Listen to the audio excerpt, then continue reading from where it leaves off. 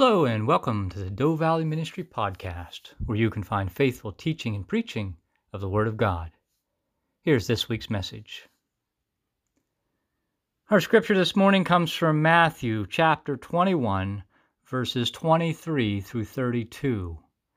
This is where the Pharisees are questioning Jesus' authority, and he tells the parable of the two sons. Matthew chapter 21, verses 23 to 32.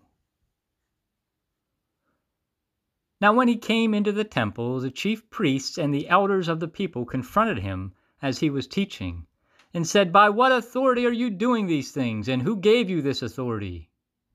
But Jesus answered and said to him, "I also will ask you one thing, which if you tell me, I likewise will tell you by what authority I do these things. The baptism of John, where was it from? From heaven or from men?" And they reasoned among themselves, saying, "If we say from heaven, he will say to us, Why then did you not believe him? But if we say from men, we fear the multitude, for all count John as a prophet." So they answered Jesus and said, "We do not know." And he said to them, "Neither will I tell you by what authority I do these things. But what do you think? A man had 2 sons, and he came to the first and said, 'Son, go work in my vineyard.'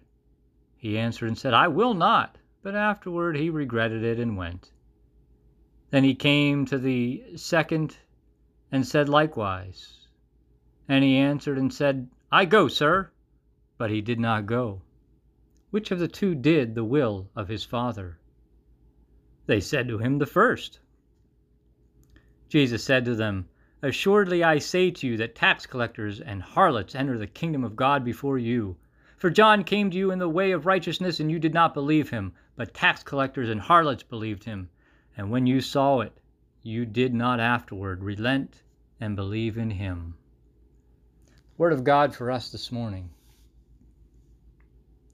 So when the leaders, the chief priests and the elders, tried to ask Jesus a trick question about his authority, they had hoped to make a fool out of Jesus. The only problem was that their question became a boomerang when Jesus met their challenging question with a question of his own. When Jesus asked them his question, it was clear that either way they answered, the question would be incriminating. This text is about how our words match our actions when it comes to obedience to the will of God. It is both our actions and our words that communicate on which side of the fence we are standing, whether it be obedience or rebellion. Nobody wants to be a witness against himself or herself. In our country, whenever a person is put on the witness stand and asked a question that could be harmful to his or her own case in court, he or she can plead the fifth. Usually such people will say something like, "I plead the fifth," or "I refuse to answer that question on the grounds that it might incriminate me." In their own way, that is what the chief priests and elders were doing when they refused to answer Jesus' question by saying, "We do not know." We might plead the fifth from time to time with our words, but our actions sometimes speak louder than our words, don't they? Jesus labels this faulty human reflex with a noun from the Old Testament: sin. He says an Old Testament verb is the only cure for it: repent. The main reason that the chief priests and the elders had to say that they did not know when they did indeed know the answer was because they would have been admitting that they were sinners who had neglected their need to repent. Everything that we do says something about who we are and what we believe. Consider Matthew chapter 12, verse 37. "For by your words you will be justified, and by your words you will be condemned." Keep that in mind as Jesus tells this parable and they give their answer. Right after the chief priests and the elders refused to answer Jesus' question, Jesus told them a parable about 2 sons. A father of 2 sons bids them to go to work in his vineyard. The first one said no, and then later changed his mind and went. The second one said yes, but refused to go and work. So when Jesus asked them which son did the will of their father, they naturally answered the first. It was then that Jesus told them, the chief priests and the elders, that they were sinners who were going ahead of them into the kingdom of God. Jesus was pointing out to them that they were like the second son in the parable, who said that he would go and did not live up to his word. There are two ways we can take our stand. We can be like the chief priests and elders who talk the talk but did not walk the walk, or we can realize that the work that awaits us in the vineyard is a harvest that is plentiful, and the laborers are so few. Oftentimes we will find that we are the answer to our own prayers, that God would send more workers to help bring in the harvest. When we work in the vineyard, we are touching those that others say are untouchable, reaching those that others say are unreachable, and helping them to realize that God is calling them to both salvation and to service in His kingdom. When we work in God's kingdom, we are authentic in talking and are walking.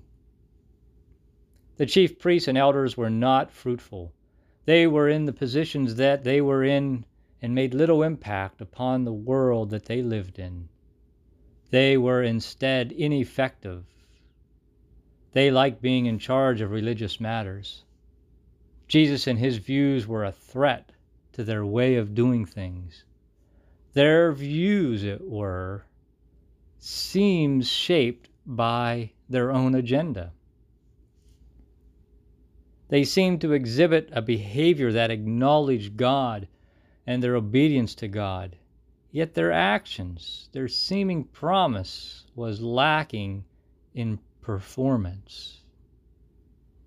They were all about works without faith, it seems. The chief priests and the elders would more than likely be the kind of people that Jesus was talking about when he said, "It is not anyone who says to me, 'Lord, Lord,' who will enter the kingdom of heaven, but the person who does the will of my Father in heaven. When the day comes, many will say to me, 'Lord, Lord, did we not prophesy in your name, drive out demons in your name, work many miracles in your name?' Then I shall tell them to their faces, 'I have never known you.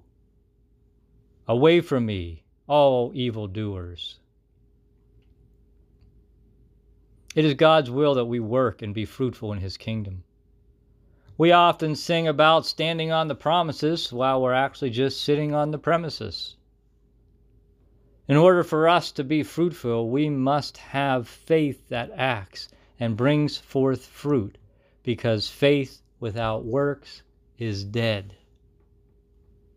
We cannot be fruitful in the spiritual aspect of life unless we obey God's will.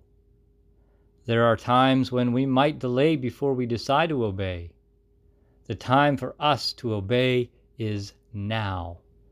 The point of the matter is that we are fruitful when we are obedient, and we are not so successful when we procrastinate and disobey.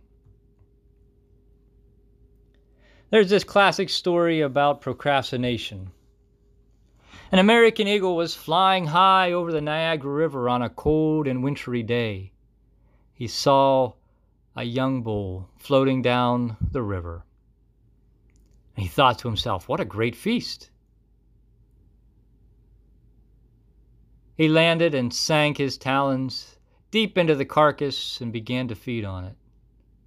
He thoroughly enjoyed the feast and was unwilling to let go. He thought that he had plenty of time to withdraw, so he continued to eat. And he decided that he would let go at the last minute. Not long after that, he was approaching the falls. He tried to fly away.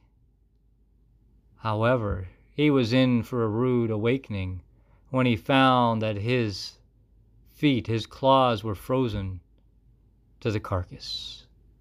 And in the end, he fell with the carcass.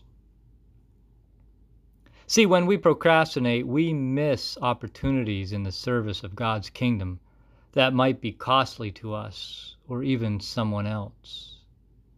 When we obey, we are faithful.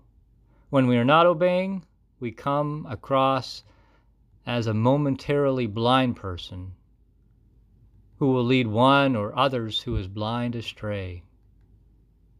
The chief priests and the elders proved how costly it was to them as others. Repentant sinners were entering the kingdom of God ahead of them. Jesus was pointing out to them that as long as they procrastinated, they would not be able to enter God's kingdom. After all, were they not the blind leading the blind? The difference between the religious leaders and the repentant sinners in this story is one thing: obedience. Jesus once said, "He who is not with me is against me, and he who does not gather with me scatters." When we agree to obey and work in the vineyard, God's kingdom here on earth, we are working and gathering with Christ and for Christ. The church is still filled with different kinds of people. There are those whose religion looks good when they are surrounded by other religious persons. They can quote scripture verses by the boatload. They know all the religious language, all the religious rituals, but they don't go in to work in the vineyard. And all the love and all the kindness and all the compassion that they speak of in the church stays in the church. But there are also those whose lives are laced with sin, whose language would make a sailor blush, and who wouldn't know a Bible from a dictionary if it were handed to them. But they are kind and generous and compassionate to no end. They don't get it when it comes to religion, and yet they are walking examples of the very people Jesus came to love. Which of these people is doing the will of God? It's a trick question because neither of them is. But here is the word of grace. Which one of them is God's daughter, God's son? Which one of them does God want to nurture and mold and change into walking examples of righteousness in the vineyards? Well, that's another trick question, because all of us, God wants to do that to all of us. Thanks and praise be to God. I want you to think on these things that you've heard here this morning. Jesus was his own authority. He didn't need to be approved by men. He didn't need to quote human teachers. He didn't need authorization from the false religious system. He spoke and did what God told him to say and to do. And over again, he revealed himself, as he does now, through his word, through his power. You've heard his message. You've seen his transforming power in the lives of others. Open your hearts to Christ. Receive him as Savior, Lord, Master, King, for this is your day, the day of salvation. Let us pray. Father, we pray that each of us might sense the work of the Spirit of God in our hearts, and no one would go away without knowing Christ, without coming to him in faith. O Spirit of God, break down the walls of unbelief, take the scales off the eyes, unstop the deafened ears, melt the hard hearts. Keep us close to you this week. Amen.